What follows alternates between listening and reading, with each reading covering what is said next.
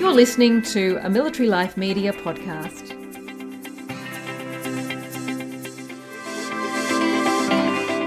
Hi, I'm Beck Rayner, and this is the Military Life Podcast Parents Edition, a podcast that celebrates, empowers, and supports the parents of military kids and ADF members by building connections, acknowledging our strength, valuing our stories, and sharing information. Let's do this together. There's everyday life, then there's a life in defence. There's nothing else quite like it, and for me, there's no other bank that understands this the way Defence Bank does. With products and services tailored for ADF members and defence spouses, 30 on-base branches across Australia, and an award-winning banking app, they just get defence. But don't take my word for it, others agree. In fact, they were recently awarded Defence Services Bank of the Year by We Money, a unique bank for a life like no other. Visit defencebank.com.au today to find out more. Welcome to the Military Life Podcast, Chrissy. Thank you, Beck. It's great to be here. Well, thanks for coming on. You have been with your husband, Brett, for 13 years. Can you tell me how you guys met? We actually got set up on a blind date from a mutual friend of ours. Yeah, one of my friends who I hadn't spoken to in a couple of years, he said, "Are you single? I think I've got a really great guy for you to meet." And I was like, "Oh, okay. Yeah, I'm open to that." Gav set us up on a date and the rest is history, really. We're inseparable. So when you met Brett, was he in defence, joining defence, had plans to have a career in defence? What was his situation? Yeah, he had been already a serving member for the previous 10 years and he'll be serving until retirement. Yeah. That was always his plan. And so what did that mean for you when you were obviously getting set up with Brett and going into then a relationship with him? Did that play on your mind or did that factor in at all? Not a hell of a lot at that time. I kind of lived moment to moment. So I was just meeting this great guy and, oh, that's a really cool job, defence. You know, I've had lots of family members, my father and uncle and grandfathers all in military. So I was kind of open to a military life. I knew that they moved around a lot and whatnot. Yeah, it was just probably the love of a man in uniform as well, a little bit.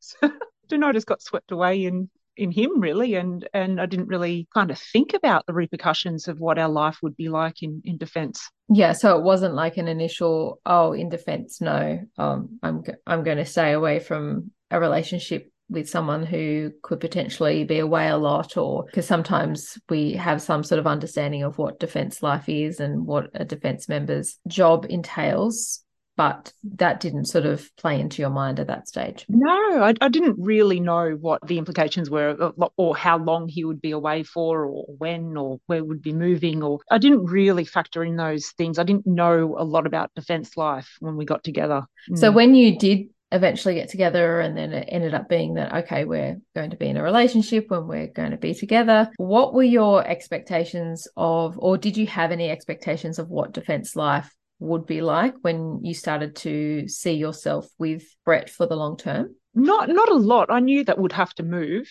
He did mention that we'd be uprooted quite often, probably every 3 to 6 years kind of thing. So, you know, I was willing to go with the flow, absolutely. You know, having backpacked for 5 years by myself, just jetting around the globe, it's quite a nice lifestyle, going to different places and seeing how they are. So I guess that was quite appealing for the defence life to go, oh, you know, in 3 to 5 years or whatever, however long they're posted at a squadron, like we have the possibility of moving state. And then there's so many opportunities that come with that as well, like meeting new friends and jobs and whatnot. So that's appealing to me. That was a positive for Brett, playing into the fact that you had just come off this 5 years of being transient and moving around and actually liking that lifestyle. So you're like, yeah, cool. I want to not know where I'm going to be and I want to meet new people and go to different places. Whereas some other people might have the mindset of, actually, I don't want to go and I want to know where I'm going to be and I don't want to leave my friends and family, sort of thing. I think it's a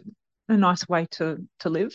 for me. I mean, with children, it's a whole new ball game, and I'm sure we'll discuss that later on. And as you know yourself, being a mother, so it is a little bit harder when you get older, especially with children, because you've got to factor in their social lives and their stability. So yeah, it has changed my mindset a little bit about moving and whatnot. And again, we'll probably discuss that soon because we're MWDU. You're going into it with the excitement of actually this lifestyle seems like it's a great fit for me and where I'm at in life. And yeah, it's going to be an adventure. At what point did sort of Defence Life set in and you started to understand the various requirements of your partner's job and what it actually means to live Defence Life and be a defence spouse? That would have to be when we moved, when I was pregnant with my first, Lily, and we got moved to Nowra from Sydney. Yeah, I gave birth 3 weeks after we got there with absolutely not knowing a soul and having no support whatsoever. And we just had no option to stay for another year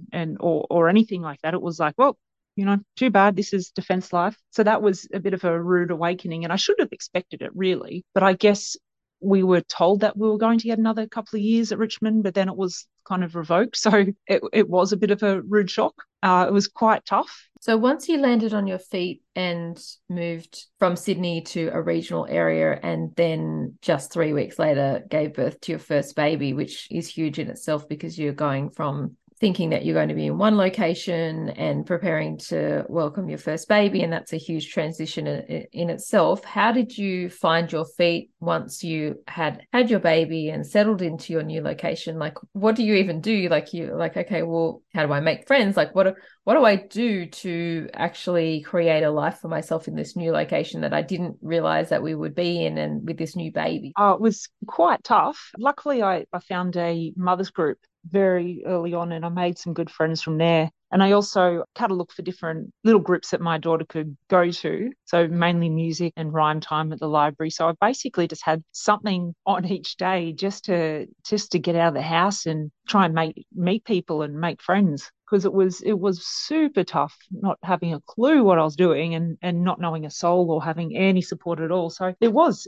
really rough. We got through it just by putting one foot in front of the other and getting out there and just putting ourselves out there basically, and actively trying to meet new mothers and try and form a connection as quickly as we could. But Mother's Group was fantastic for that. Did that then set the bar for any other challenges or living Defence Life into the future? Like, okay, well, if I can move 3 weeks before having my first baby to a location I didn't know I was going to, and it all worked out, then this will be okay, or I can cope with this, or I can get through this challenge. 100%. That's one of our family mottos kind of thing. My husband and I are always talking about that. Like, we've been through so much. We can get through it. As a family, we can get through it. It's fine. Nothing that gets thrown in our way is a problem. We just, it's your attitude and the way you look at things. So I think that's what's got us to where we are today, kind of as a really close little family. It's just like, no, we're fine. We can do this. It's only a small problem. As I mentioned before, we're pretty resilient. And I think that's just from what I think Defence Life has made us that way, because we kind of have to be resilient to be a defence family in many respects. What does your defence person actually do, and does it take him away a lot? Is he home? Does he go on exercises? What does his job entail? Yeah, so my husband's in the RAF.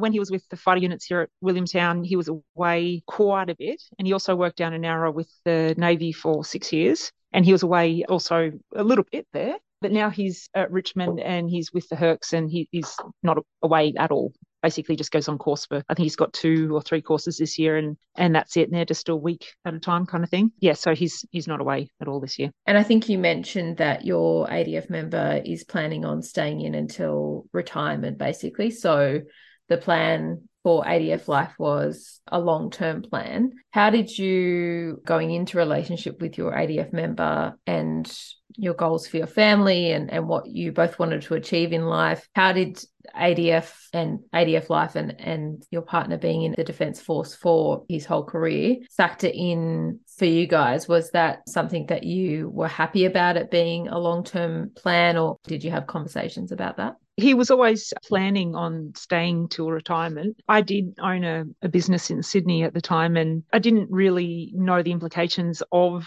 kind of moving, because we were in, a little bubble and just kind of thought, oh, no, this is a great lifestyle. We love it here in Sydney. And then the next minute, oh, you're moving to Nowra on very short notice. In terms of my business and my career goals, they were stunted. And at that stage, I was already heavily pregnant and just about to give birth. So at that stage also, I wanted to be a stay-at-home mother, and we could think about re-establishing a career for me later on down the track after children kind of thing. And so how did that go with balancing Defence Life, kids, and then the requirements of your ADF members' job with then your career? How has that worked? Yes, moving to Nowra kind of killed my little business, unfortunately, but being a new mother, that was my new priority. And we always said, look, I'll be a stay-at-home mother until our daughter or any more children kind of go to school. I really wanted to be there for them. And with Brett being away all the time and with no support whatsoever, I had no choice really. And it was fine with me. I enjoyed being a stay-at-home mother and looking after and holding the fort down, so to speak. Now, after having our second child,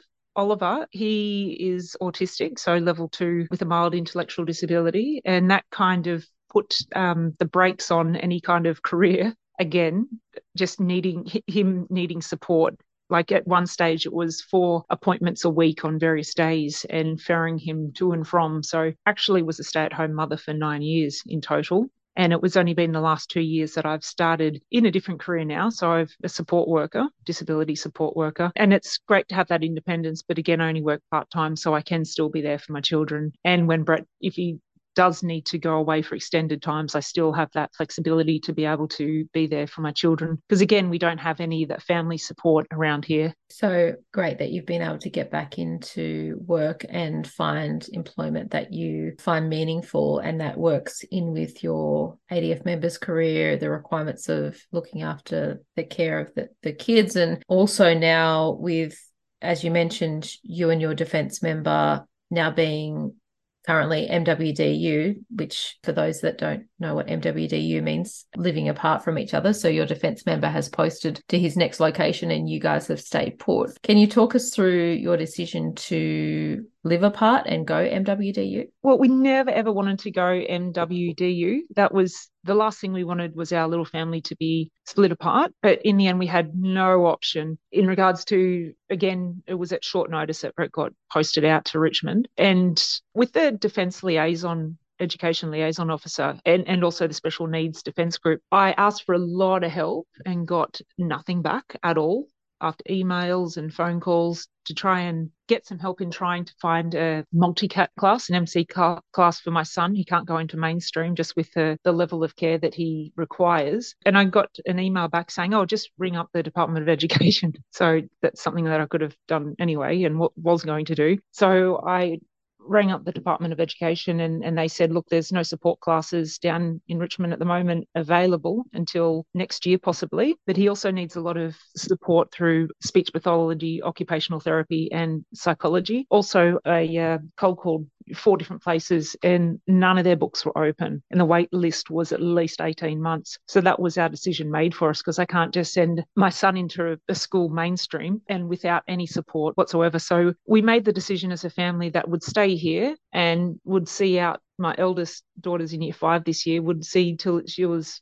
at least into year 6 and ready to go to high school. But then we thought about it a little more and we thought, well, we may as well stay put until the kids finish high school here. At least they'll be with friends that they have that support system. And Brett is more than happy to commute back and forward. I know it's not ideal, but it for the kids' stability, and particularly Ollie, who needs a lot of support, it's the best option for him and best option for our family at the moment. You're making the best of the situation. And like you said, you're making it work. You made that decision because it's the best for everyone involved, but it doesn't make it any easier with the fact that your hands are basically tied, that the decision is kind of taken out of your hands because you can't go into moving your family to your defence member's location, even if you wanted to, because it just would be detrimental to one of your children. And the option of being MWDU is still a good fit for your other child who, like you said, will finish out year 6 in the same school, but then also go on to high school. But that's a huge decision to have to make. Oh, it is. It is. every single time I speak to my husband on a weekend, I always think, are we doing the right thing here? And I know deep down we are, because we have to think about our children, particularly our youngest, who needs so much support. Look, if we didn't have children, it would be a no-brainer. I'd be with him there in a second, and I would always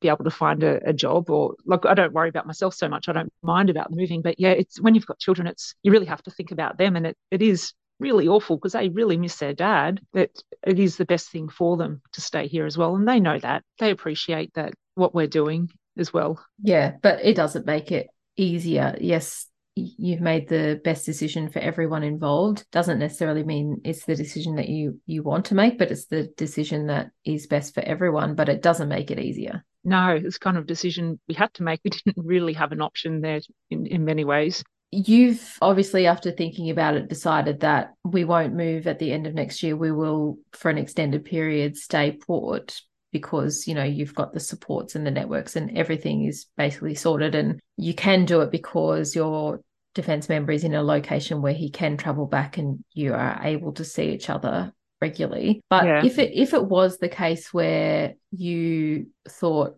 okay, we'll give it another year because we need that time to set up the supports for your son and get onto waiting lists and get into those supports and services. What kind of process would it be, and would it even work in the fact that with even a year and a half's notice to move, would that still work for your family, or is that option still even not on the table? We've kind of now really come to the conclusion that we will keep our daughter, our children, but my daughter going to high school in another 2 years, we thought, no, that's probably the best thing for her to just stay here. At least she'll have friends. And she's been squad swimming a few afternoons a week. So she's a really good little up and coming swimmer, and she's got a coach and she loves her little swim team and whatnot. And she would really, really miss that. And she's kind of a shy child. So I think this gives her a hell of a lot of confidence just to be in these little groups and to uproot her, especially at a vulnerable age when she's a preteen or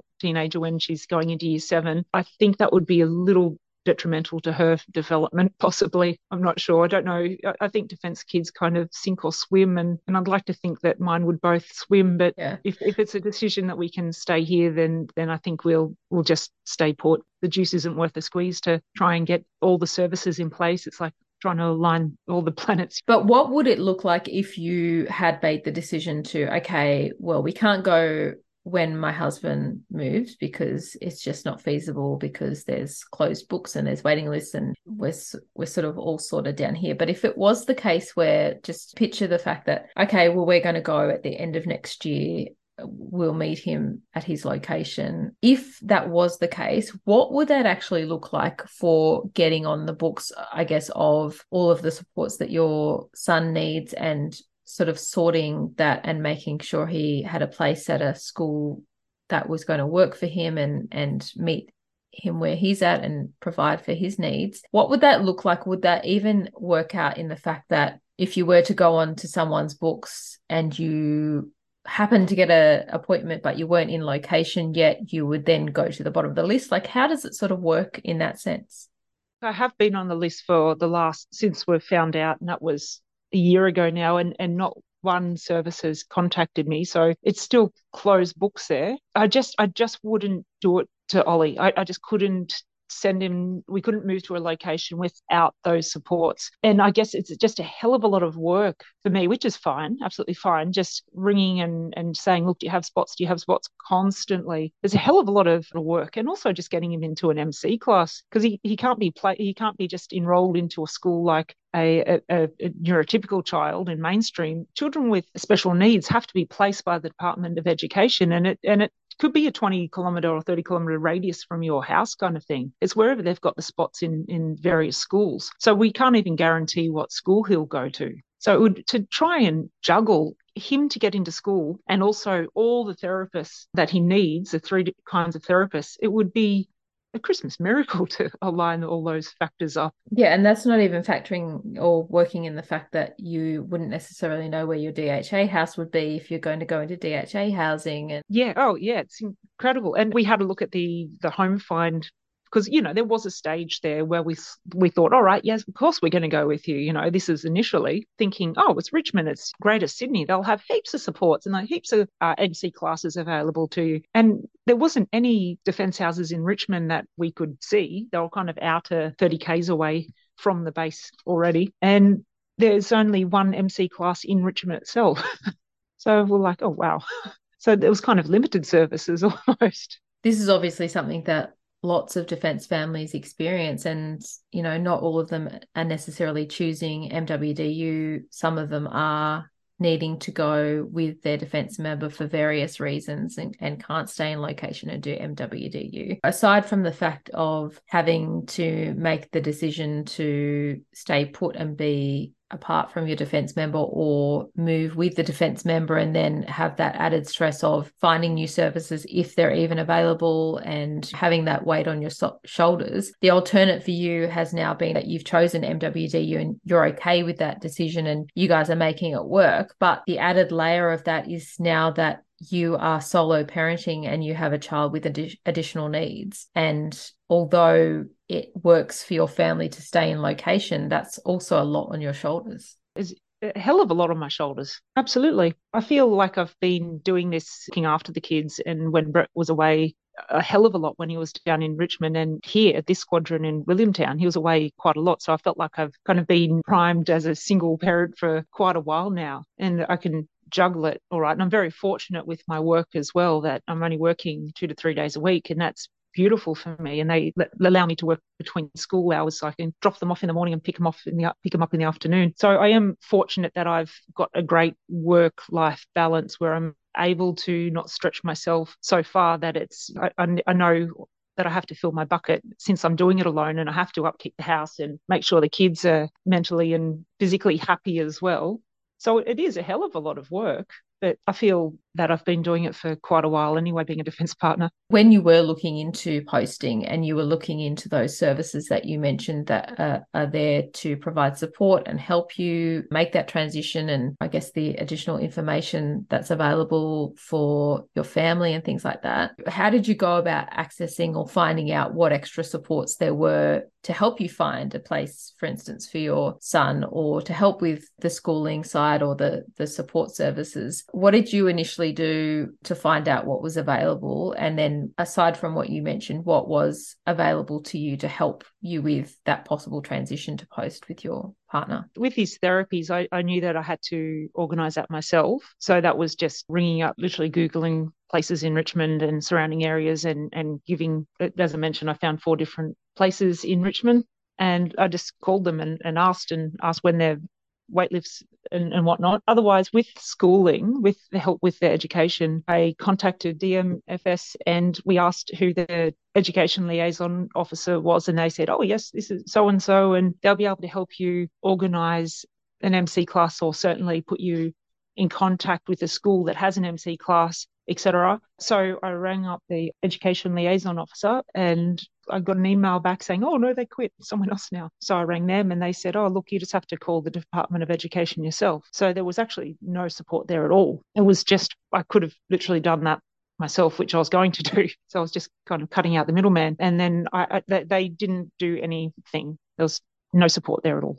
It was me contacting Department of Education and asking about the MC classes in the area. It's like, oh, for heaven's sake, what are you there for then? I guess the underlying challenge of that and issue with that is that defence families, whether they have additional needs or whatever the challenges or supports and services that they are wanting to access from post to post, don't get any sort of priority. And those lists are long for civilian families and for people that have been in the location for however long. We're not asking that we should be put in front of them, but the fact remains is that you could have posted with your husband and have then posted out without even getting to the top of those waiting lists, so people are then missing out on those supports and services at the different locations. No, I even mentioned, look, we're a defence family, I don't know how long we'll be there and what we'll be posting in, and they said, oh, we have defence families here, but that was the be and end all of it kind of thing. It wasn't like, oh, we prioritise defence or anything. So it was basically the same as civilian families. Yeah, and that obviously then factors in with individual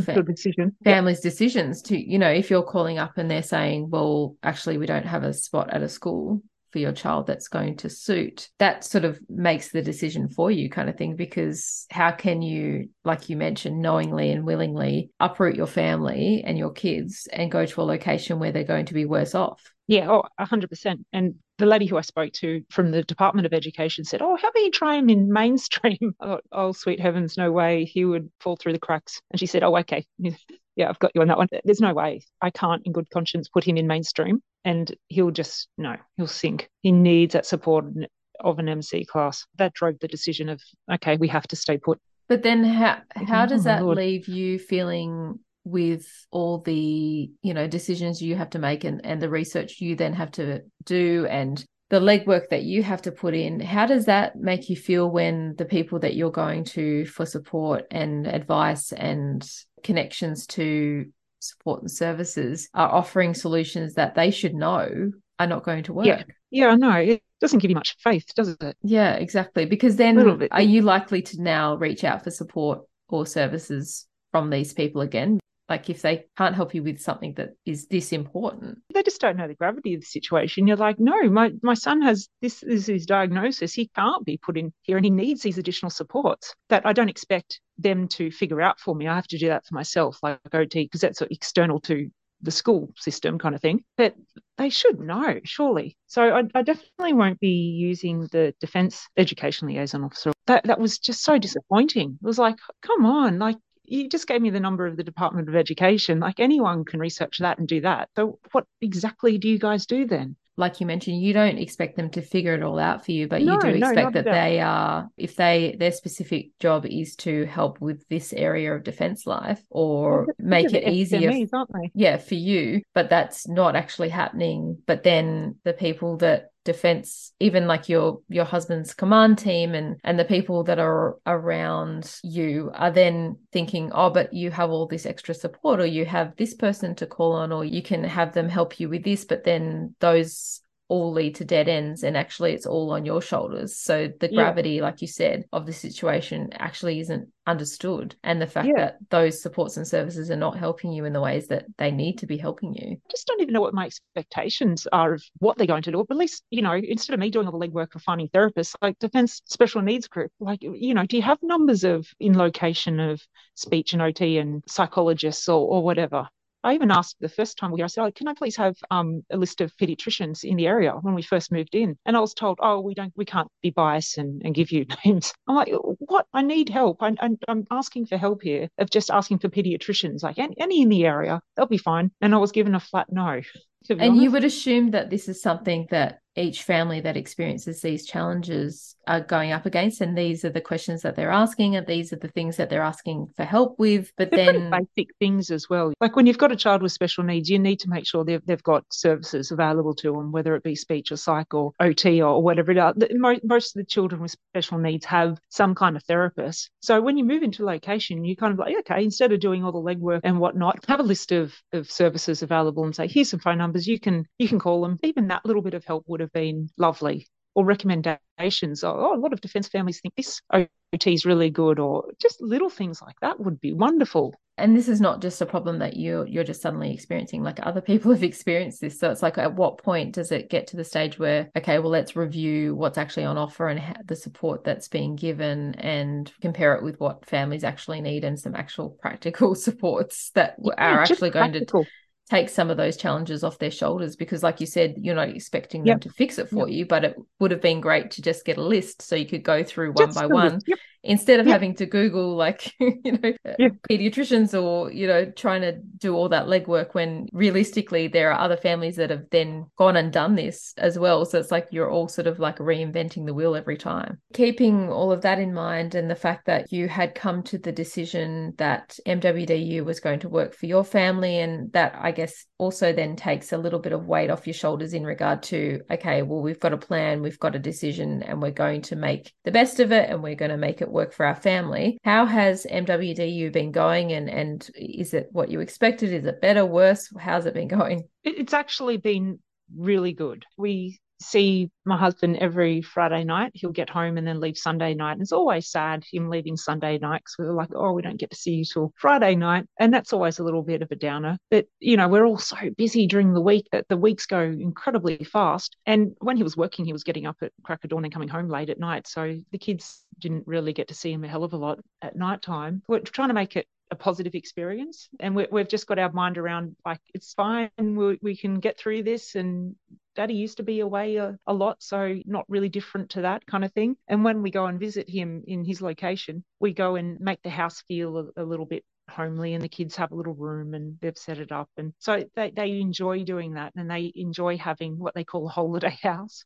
Far from a holiday house, but his apartment. We've made it a positive experience, and that's just because we're quite positive people, and we certainly don't want to put any kind of anxiety or sadness onto the kids as well, because they certainly don't need it. Particularly my son, who does get quite upset every Sunday night. So we just try and make it like, oh yeah, let's go and visit Daddy in Richmond this weekend, or and make it sound like almost like a mini holiday, and they love that. So we're just trying to do our best to keep it on the up and up, really. Is there anything that you do now that your husband is away during the week you've mentioned that everyone's busy and you kind of get in your routines and you get into that groove, and before you know it, it's the end of the week again. But how do you help your kids stay connected with your husband during the week? Like, do you do FaceTime? Like, what have you sort of implemented to make sure that they still stay connected? Brett and I talk every day, and then we'll pass the phone around. And the kids will talk to him most days of the week. They don't feel like they're missing him as such when they get to speak to him every day, even though they can't physically give him a cuddle or anything. They're chatting to him and he's asking about their day and whatnot. So they seem quite happy. They don't seem anxious or like they're struggling at all. And so you guys have lots of outside of school stuff and therapy appointments and different, commitments during the week that keep you busy. How has your husband been going on the other end where he's up there solo, but how is he finding it being without you guys? He finds it quite tough. I mean, he absolutely loves weekends and just hanging out, the four of us and our dog. So we're very close, but he also works incredibly hard and has his own hobbies and friends and whatnot. So look, I think he's enjoying it, to be honest. And that's fine. I'm glad that he's enjoying the time away and he gets to do his hobbies and whatnot, and working out and all that kind of stuff, which he kind of couldn't all fit in together when we're living here because he was commuting for so long because he rode his bike. But he's kind of found his groove there, and I think he actually really likes it, to be honest. And what about with regard to when your husband is home and he comes home, you've still got a household to run, you've still got extracurricular things that probably happen over the weekends, and you guys have got your life that's happening, and he's coming back into that for the weekend. How do you ensure that you are, I guess, making time for connecting as a family, but then also as a couple? How do you make the most of your time on the weekends together? Friday afternoon is usually when he gets home. Friday afternoon, Friday night, we always have a little cheese platter, and the kids love that too. And we'll watch recordings of Lego Masters or something that the kids absolutely love. And it's so nice to see them loving that kind of, I really like Lego Masters too. So we all just sit there and have a little cheese platter, and that's our little family connect time. And it's really lovely. And usually on the rest of the weekends, we do actually find time to do one-on-one times. Like my husband will take Ollie, my little son, with the remote control cars, and they'll go and have a bit of fun, and then he'll sit down and watch Harry Potter with my daughter or something like that, so that he has that one-on-one time. And then of course when they go to bed, like, we'll watch shows or have a drink or whatever. I don't know, we always seem to find carve out a bit of time for ourselves as well there. But we're just kind of making the most of it, and he wants to spend time with just our son and then just our daughter and obviously just me, and then all together as a family. So we kind of have found that little groove on weekends. I don't know how we do it because it just seems to go so incredibly fast, but yeah, we do. So you've mentioned that this will be for 8 years. How do you know it will be for 8 years? Has your husband already been told that he will get a back-to-back posting where he is, or how are you sort of planning the years ahead, and how do you know sort of what's to come so far ahead? He was told that it was an 8-year posting. He had a choice between Richmond and Holsworthy, and they said it's an 8-year posting. So okay. That's quite unusual. It's quite a long posting. So we thought, all right, then we can plan. My daughter's in year 5, so we can plan her to finish primary school, then high school here. At the moment, it's going great. It is still very new though. And you mentioned that you don't go to Open Arms or have any support mental health wise, but what do you do generally on a day-to-day basis just to look after your mental health? Because obviously you've got a lot on your shoulders. You're MWDU, you've got to be organized, you're solo, you got to make sure that you are okay and able to care for the kids and keep everything going. What do you do to help your mental health? Oh, I work out like a crazy woman. I love weights and exercise and walking. I'm quite hyperactive sometimes. So I think that helps. Like a big, long walk in the bush with my dog in the morning is wonderful. That's good to kind of unravel your thoughts a little bit. And doing weights, oh, that's a game changer. That lets all stress out. That does.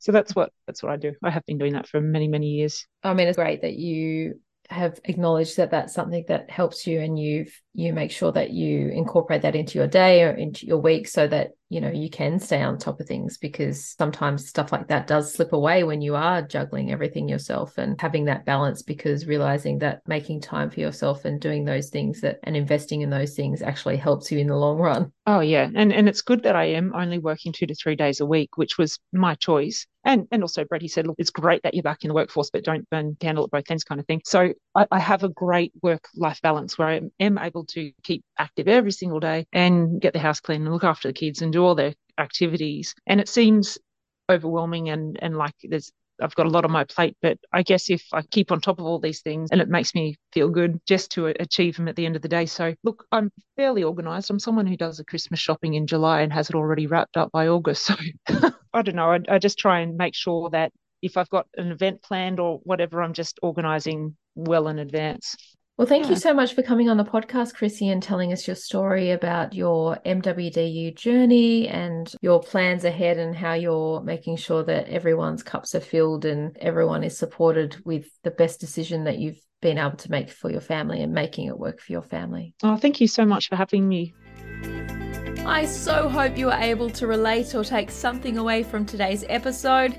There are definite ups and downs to military life, but let's get the conversation happening so we can see that we are all in this together. We are all just doing our best. So until next week, you got this. Let's do this together one day at a time. Thank you so much for tuning in. If this episode has touched you, helped you, or given you that extra confidence to keep going, to continue to hold down the home front, to continue to do all the things, I would so appreciate it if you could pop into Apple Podcasts and subscribe to the podcast and leave a review, a comment about what you would like to hear more of, or just some encouraging words. If you want to suggest a guest, I am always looking for new people to talk to.